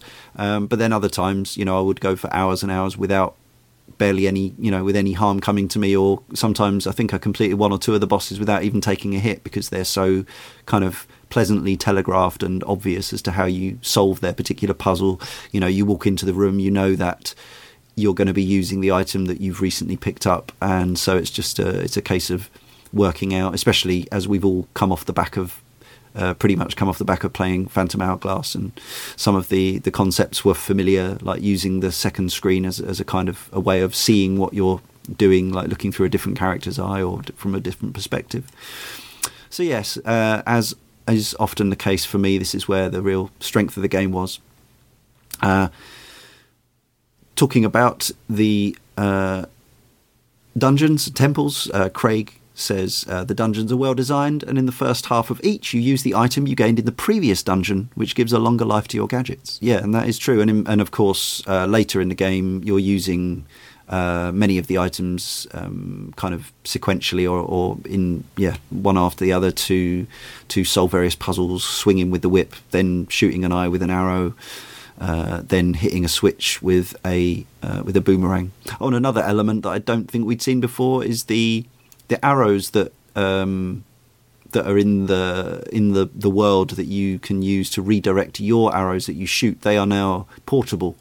So that opened up some slightly more elaborate and sort of satisfying logic puzzles, I thought, especially once you factored in the different heights of the terrain and the fact that you could have Zelda Phantom hold arrows and throw them onto different plinths and stuff like that. There was quite a lot of sort of meaty but not overwhelming puzzles, I thought, for the most part. I found the whip to be supremely satisfying. I don't know if it was just just me, but the fact that it's got a little face, it felt like I was whipping a snake at people, and that was pretty cool. There's a nice mechanic in which you whip wooden poles that are stuck in the ceiling, or not ceiling in this case. But the void, yeah, exactly. And it was quite satisfying, Indiana Jones in your way from bit to bit, and there are moments where you're scaling a tower-esque type thing, and the game goes kind of 2D on you, like traditional 2D platformer, and you are whipping your way up. There's some cool bits where you grab, and in the boss as well, you whip thorns out of the vine or the enemy, and you use it as a projectile, as a weapon. It's very satisfying. But on the flip side to that, when you were falling from a wooden pole down to a lower one, did anyone else find it really hard to grab onto the lower one, or was that just sometimes me? Yeah, it felt kind of inconsistent with how the regular wooden poles acted. Like, there's one down the bottom here, and I had to tap the screen multiple times to attempt to grab it, and sometimes I'd miss, and that's fine, but sometimes it didn't even recognise it was there at all, whereas the ones that are on an even plane felt spot on, whereas in this case it wasn't. But yeah, the whip and the San Juan for me were a particular highlight. I like some of the animation with that whip. So in the Ocean Temple, there are parts where you have to extract swords from these fish statue mouths. And first of all, I kind of just like the way Link kind of drags the sword out of their mouth and then whips the sword behind him. But then also the fish statue starts like doing this, oh no, I want the sword back to Link, and I found that animation really adorable. The whip's a highlight, and I do like that it's a snake. Just, it's a little touch, like, because mechanically it is just a grappling hook, but having that little bit of personality injected in makes all the difference. So we talked about the sort of the train, evil train, Dark World Pac-Man game, which I thought was going to drive me insane, but then I got it on about my maybe fourth or fifth attempt. It's not exactly the same every time, because the trains do have a certain amount of I hesitate calling it AI, but they do change their movement from one game to another depending on where you are, but it is effectively a puzzle as to which order to tackle things, and you have to take out 5-6 trains, I think it is, when you're powered up. But this is just the first of, is it 5 sequences that you have to do to effectively to finish the game? Now there are checkpoints. There's a checkpoint, and at one point I died on the penultimate form, I think. I'd used up my health learning one of the earlier sections, which we'll talk about. And when you respawn, it puts you back in the light world, and I genuinely thought I was going to have to do the Pac-Man train game and the kind of train-on-train boss fight as well. Again, that was actually one of the first times I can remember in years where I actually felt kind of the blood drain from my face, and like I was thinking, I just can't. I was thinking, like, am I not going to be able to do this? What am I going to do? Am I going to have to go on the show and fess up that I couldn't face the end? Anyway, so I thought, right, I'll take a breath and come back to it, see if we can do it. And then turns out that you go back into the Dark World and you are actually checkpointed at the start of the top of the train fight with Chancellor Cole and his possessed Zelda. And that bit took me a little while to work out, and I found somewhat irksome and frustrating. This is where the ghost rats that we mentioned an hour or more ago, and a laser beam keeps knocking you back, and every time you don't hit one of the ghost rats, Phantom Zelda gets possessed and you have to detach her from puppet strings. I found that quite annoying. Then there's a section after you beat that, there's a section where you have to defend Zelda, who is powering up, having got it back into her body. You have to defend her from Beast Maladus's what did you call this earlier, Josh? Oh, his meteor breath. Meteor breath, yeah. Which is, again, it's one of those things where once you've practiced it like 19 times, it seems quite easy. But for the first 19 times, it seems really annoying. And again, is very reliant on the very imprecise sort of slashing and spinning control methods. And oh my god, when you accidentally dizzy yourself when you're on the final swirl of clearing out those meteors and she gets hit by one and I'm going to have to start again now, that was really annoying. Then there's the tune, which thankfully I didn't have too many problems with, but I wasn't playing on the Wii U. And then the final section I actually thought was fairly easy, where you have to tell Zelda to shoot the beast in the back while you distract it, and that was all right. And then there's a bit where you have to scratch your DS screen by wildly rubbing it with the stylus. I bet that bit would look really good in public when you've got your screen by your groin. Worse than blowing into it. Yeah, right. So I was not impressed when I was playing through this yesterday. I don't think at any stage on any of the boss fights, maybe the train-on-train battle, which I thought was quite easy. I got through that one on my first attempt. I didn't think that was difficult, but maybe I got lucky. That bit I thought was quite fun. All the other sections, other than the bit where I actually activated the tune and all the little train dudes come back and play all their tune together, which was nice. That was a cutscene. I pretty much hated this whole overly long, damn final boss section. Was I on my own here? No, Josh? I mean, I dislike the bits that you disliked. So the bit with Possessed Zelda was frustrating, and the meteor breath thing is always like, that's kind of that's a recurring thing with Zelda bosses, that kind of defend something with somebody firing projectiles at you. So you'd think I'd be used to it, but this felt like particularly egregious in that department. I'm not used to, like, there's a bit where he fires like loads of them and you have to take them all out, otherwise Zelda is distracted, and that's not fun. It's just not fun at all.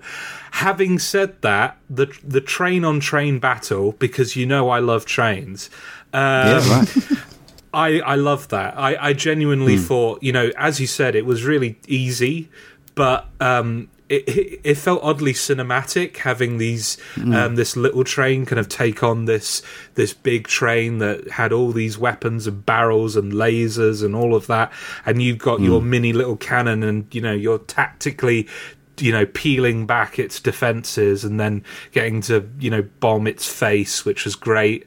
I love that bit, and I do actually genuinely like the last bit where you're kind of ordering Zelda to fire an arrow into its back. I honestly thought that was really a clever that was idea. Okay. But generally I agree with you. I think there are a couple ideas here that they would have benefited from just cutting out entirely. Just have the massive train battle and then the arrow bit, and that would have been fine. But like that whole that middle section between the two is just ugh. Leah, how do you feel about all this? Yeah, I think Josh is right on there. If they had taken out that just the really frustrating one for me was having to defend Zelda, and one hit on her means that everything just starts right back up again, because it's not a short charge. She takes her sweet time. I mean, I don't know why she couldn't have gone and stood behind a pole or something, but apparently that would not work. So. Yes, doing the same thing over and over again with imprecise controls. Darren, you a fan?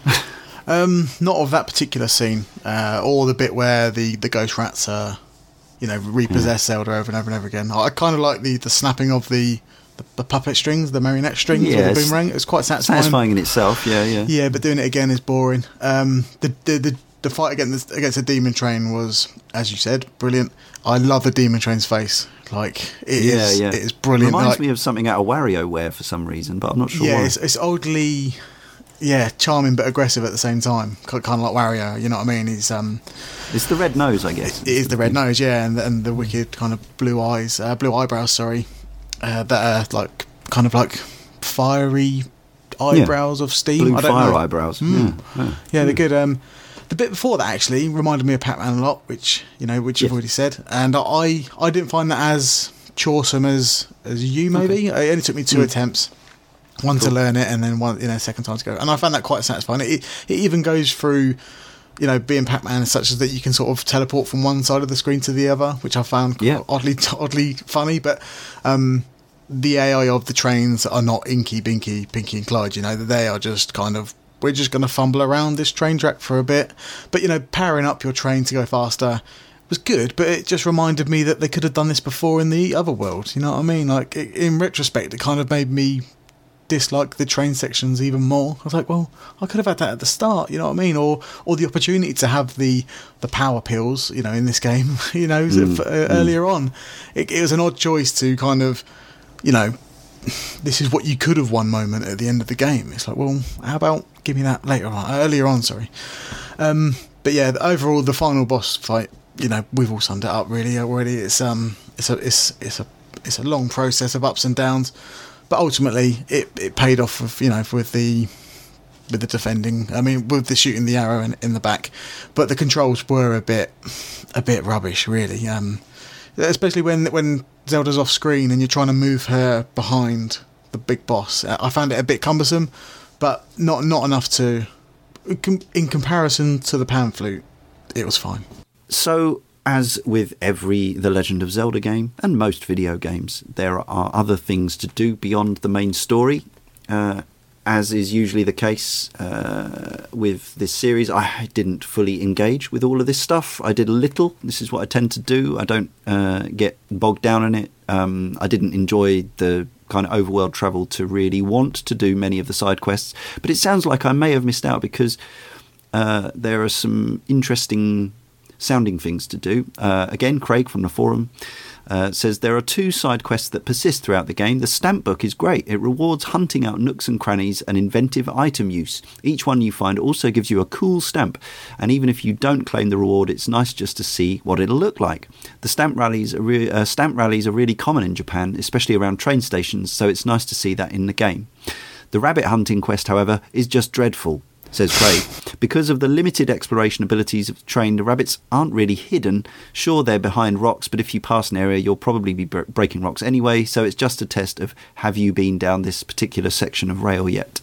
I did some of the stamp collecting. There's some fun environmental stuff, because obviously you don't get to do so much of this in Spirit Tracks generally because you're using the train tracks to get around the world. And I think one of the things that Spirit Tracks overall, and Phantom Hourglass actually, is lacking for me is that kind of sense of just being in a world that might have a little secret hole to go into anywhere you like, a bombable wall or a floor to go down or some kind of, nook and cranny, a magical ingle nook or whatever, where you can, find treasure at least, or some weird creatures or something like that. So actually having to kind of work out how to get from A to B, you might see the stamp and the stamp stand, and then work out, how to get to it, whip around and use whatever switches and things to get there. That did seem quite fun, and that the actual stamping of the stamp in the book was enjoyable in itself, and another, I thought, nice use of the stylus.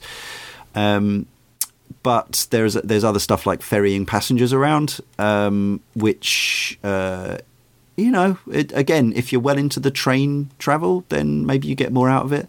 And as I say, if you get involved in finding dark ore, there's a whole optional extra dungeon. So who did what and how much did you enjoy it? Let's start with Josh. So I collected a few bunnies, I collected a few stamps, and I got that first force gem that you're just given.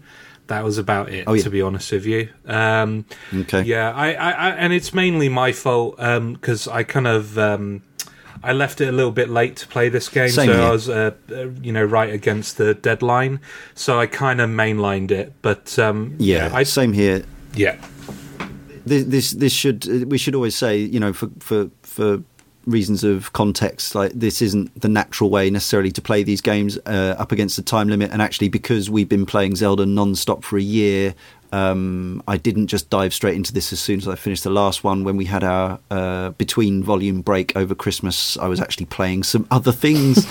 So yes, I could have played this earlier and done more of the side quest stuff, but sorry guys, I have to play some other games sometimes too. So, Leah, how about you? You said you did a bit more of this stuff. Yeah, and again, kind of like you guys, I did leave this pretty late this time around. But I want to say that I did pretty much all of it the first time. Wow, this time, cool. I've done a pretty good amount, but not everything. Man, those rabbits are frustrating sometimes, right. Because if you miss them the first time, then in order to reset them and get another shot at it, you have to either get off the train at a station or go into a shop or somehow leave the area and come back. Otherwise, you just don't get another shot at it. So that was kind of frustrating to me. But I liked, and I think this is probably a function of liking the train travel, but I liked going around and doing the side quests, and I thought that they were pretty good. Maybe not the best set of side quests in Zelda history, but fun enough, I thought. So as with Phantom Hourglass, this game doesn't have heart pieces. You've essentially only got, I think there's like 8 optional heart containers, which you definitely don't need to finish the game, as we heard earlier. You can do it with just the ones that you pick up sort of kind of organically throughout the game. If you open the chest after beating a boss, again, optional.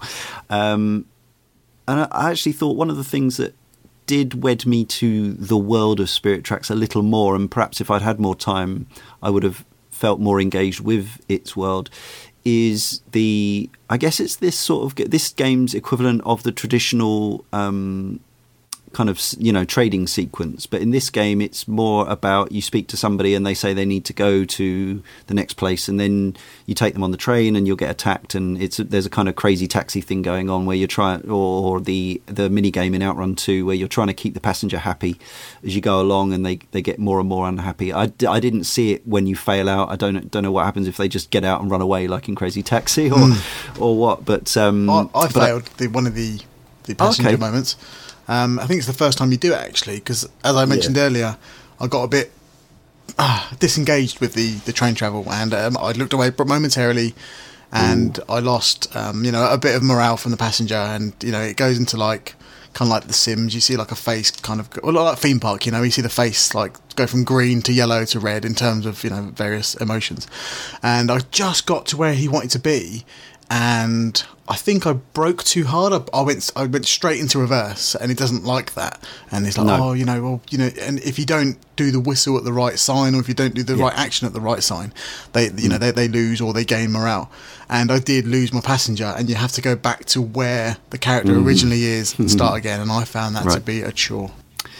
Yeah, it is worth saying again that we understand that actually engaging with the side quests can make your progress through the rest of the game easier. So, for instance, you can by going a long way with the stamp collector quest, you can get an augmented spin attack, which I assume is going to make your sort of hits less precise, basically, so and a wider range. So that would probably make the final boss easier.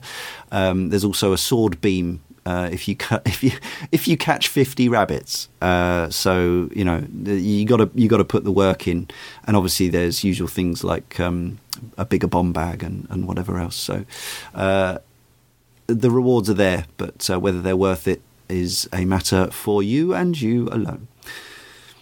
Jobo Bonobo, our last correspondent, other than our 3-word reviews from the forum. I was very happy we got this one in yesterday or earlier because it is much more positive. I have a great fondness for Spirit Tracks. I thought it was a more than worthy successor to Phantom Hourglass and fixed the 2 issues I had with the game: the tedious central dungeon that you had to return to throughout on a time limit, and the forgettable soundtrack. On both counts, Spirit Tracks improves things greatly. The dungeons are some of the most fun I have played in any Zelda title, and the items all get regular use and were used to solve some ingenious puzzles.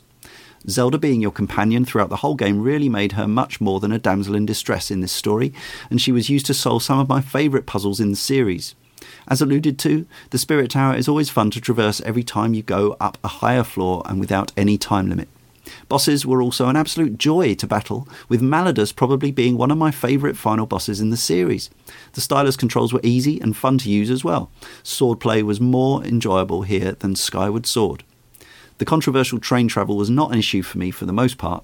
Sure, it did reduce the amount of secrets the developers could hide away in the overworld, but I felt that this was a Zelda primarily about the dungeons, and that can be a fine thing to focus on, especially as the dungeons were so good. Riding the train was a nice, relaxing activity that offered a nice change of pace from the adventuring, but if exploration and side quests are your thing, I can see why Spirit Tracks may not be for you. The only thing I did not enjoy was having to play the flute, as the combination of microphone and stylus made it a nightmare to play properly. Overall, Spirit Tracks is a fine addition to the Zelda series, and would probably be in my top 5 if I had to make such a list. Those who are fans of Zelda or adventure games in general and have a DS should at very least try it out. To me, it's a true classic among many for the system. Thank you, Jobo Bonobo. We've had a wide spread of responses to Spirit Tracks. So 3-word reviews. Follow us on Twitter at Kane and Rince. And let's start with Darren. Play Critically says, this game blows. Regan Burns says, never-ending tutorial. Gaio Pinto says, breezy, benign, boring. The Sonic Mole says, Zelda, Southern Rail. Mr. Turch, no hype train. Stanshell says, fatal, flautist flaw. Beautiful. So to summarise, I've put myself first. Regular listeners will know that I tend to try to work up from the most negative person to the most positive. It doesn't always work out, but that's the intention I have, because I prefer people to go away feeling positively about a game. So I've put myself first on this one because I suspect that I may be the most negative about The Legend of Zelda Spirit Tracks. Again, I want to mention context and the situation in which I played it. So it's completely unnatural to have played 12 Zelda games in 12 months, because they release them once every, on average, like 2-3 years, maybe, including maybe every 2 years on average, including all the handheld and ones. You can do the maths. But the series has been going 30 years, and we've had like 17 or 18 games. So yeah. So playing them 1 month after another is not necessarily going to lead to that same level of excitement or freshness. It was something I wanted to do, and I'm still really glad that I'm doing it.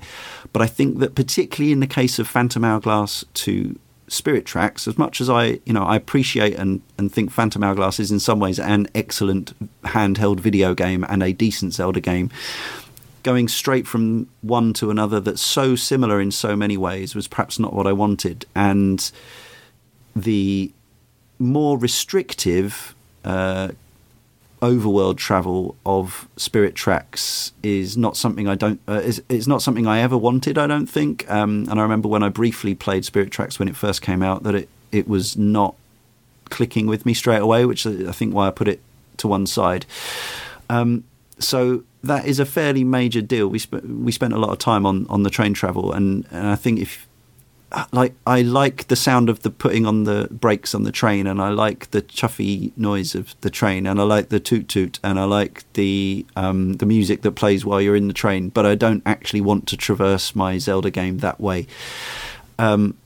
As we said, I think generally the standard of puzzle design and dungeon design is up there with the usuals. But really, I could have done without a lot of the surrounding stuff in this game. I would have been happy just to play, 8 dungeons in a row or whatever, and not do, including the bosses for the sub bosses and the bosses for the dungeons, but not the final boss or any of the surroundings. So, I think I've found possibly my least favourite Zelda up to this point, other than probably Zelda 2. Certainly don't hate it, but it's probably the one that I've come away feeling the least enthused about. Thankfully not to the point that I'm not still excited about finally playing Skyward Sword properly for the first time. But yeah, I feel like this is a Zelda that you can probably give a miss if you're not that fussed about the series, certainly. But yeah, it has its moments, chiefly puzzle design, dungeons. The series' core strengths, I guess. Darren Gargett. Yeah, playing this for the first time all the way through after my initial memory of I don't want to be in a train and turning it off after, an hour or so back when it was first released. I was overall I was pleasantly surprised by how not rubbish it was. Like, the game's not terrible. Compared to other adventure games on the DS, it's quite an achievement, even though there's a lot about it that I don't like. I don't like the overworld as such. I don't really like the side quests. I find it a lot of the game, for me, actively discouraged me from exploration and all this, which is a shame to say about a Zelda game. But the dungeons, I don't think if the dungeons were as good as that, I don't think I would be so excited to crack on and playing it, especially after all the frustrations that I had with it. To persist, mainly for this podcast, but I persisted to see the next dungeon and go, right, let's see what happens next. And the Sand Temple is just, it made it all worthwhile. It was great. But the Zelda games are weird because generally the opinion is, there's a high bar, and so if a Zelda game doesn't meet the Zelda high bar, then it's regarded as a bad game. And I don't think Spirit Tracks is a bad game as such. The reviews were positive overall, but I don't really like it, and it's a weird conflict. Like I think Akami Den is better than Spirit Tracks, but that's because Akami for me hasn't got the legacy and history that the franchise has. So compared to other Zelda games, it's down there with the my least favourite, Zelda 2 and now Spirit Tracks and Phantom Hourglass. But compared to other games on the console, it's pretty good. And so it's a really weird one. Like it's my personal taste versus the game is actually pretty good, but it's just not for me. And I would never play it again on the Wii U ever. So it's also got that going against it. It's a really conflicting game for me because I don't like it when Nintendo force you to have one control style, and that's it. One control method and that's it. Go away if you don't like it. So yeah, massively conflicted on this game. Like, it has high points and it has a lot of annoying low points. And no, I can't recommend it. I can't recommend it in the series because there are better games with the Zelda name on it. And no, I don't think you should play Spirit Tracks. Leah, do you feel differently? I do. So I like Spirit Tracks more than I like Phantom Hourglass, and that has kind of been how I've remembered it. So coming back to it, I was wondering if that would still be the case, and it is. I acknowledge that there are some things about it that are flawed, and there are some things that it definitely is not a game that everybody likes, and it doesn't have to be a game that everybody likes, and I don't know that I would recommend it for everyone, but if you are a fan of the series, if you enjoyed the basic conceits of Phantom Hourglass, but maybe wanted to see some of them refined a little bit, I think that Spirit Tracks does that pretty well, and it could be that that you know, people who enjoy Phantom Hourglass won't enjoy this either, but I really enjoyed it. I think that it made some improvements. It's not necessarily one of my favorite Zeldas, but it's not one of my least favorite either. It's kind of somewhere around in the middle, and I've enjoyed playing it, and I cautiously recommend it. How's that? Fair enough. Right, train driver hat on, Josh? Yes, my views are largely the same as Leah's. I did end up having a really good time with this game, and I do like it considerably more than Phantom Hourglass, which for me would have been, you know, one of the weaker entries in the series, kind of down there with nowhere near as bad as Zelda 2, but kind of down in that area. Whereas this, there's just a lot more colour and personality to the art direction. The music, while not amazing from start to finish, that overworld theme, they've really nailed it, and I think if you've nailed the theme, you're going to hear most. You know, you've done your job. And a lot of the temples, especially the last 3, were really great. Not, you know, the strongest the series has ever seen, but, you know, compared to the last game, they stood out a lot more. And I really like the train, you guys. Like, the train is really good, and honestly, it made me wonder whether I'd really like Nintendo to make a light train simulation game in this kind of art style and in this kind of world, because the unique pleasure I got from timing the train so that it kind of arrived at the platform perfectly in line without any kind of stutter or having to reverse or anything like that.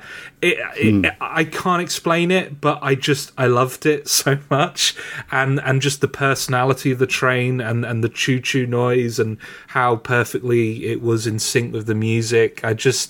There's a lot to love here. Overall, I think, like Leah said, I think it's kind of in the mid-tier for me. It's not in my absolute favourites of the series, but I enjoyed it enough to recommend it. Well, Josh, you're London-based. A career as a tube driver is beckoning. Why Indeed. not? Okay, so Spirit Tracks tick, and we have but 2 Zeldas to do. Obviously, we're leaving Breath of the Wild sometime. But yes, Skyward Sword and A Link Between Worlds, and wow, then we've done it for now. So until the next issue, it remains for me, Leon, to thank Darren, Josh, Leah, our correspondents, and you for listening, and to tell you that next time, in issue 253, Run and Gun, along with us and Konami in its early heyday, Contra and Super Contra,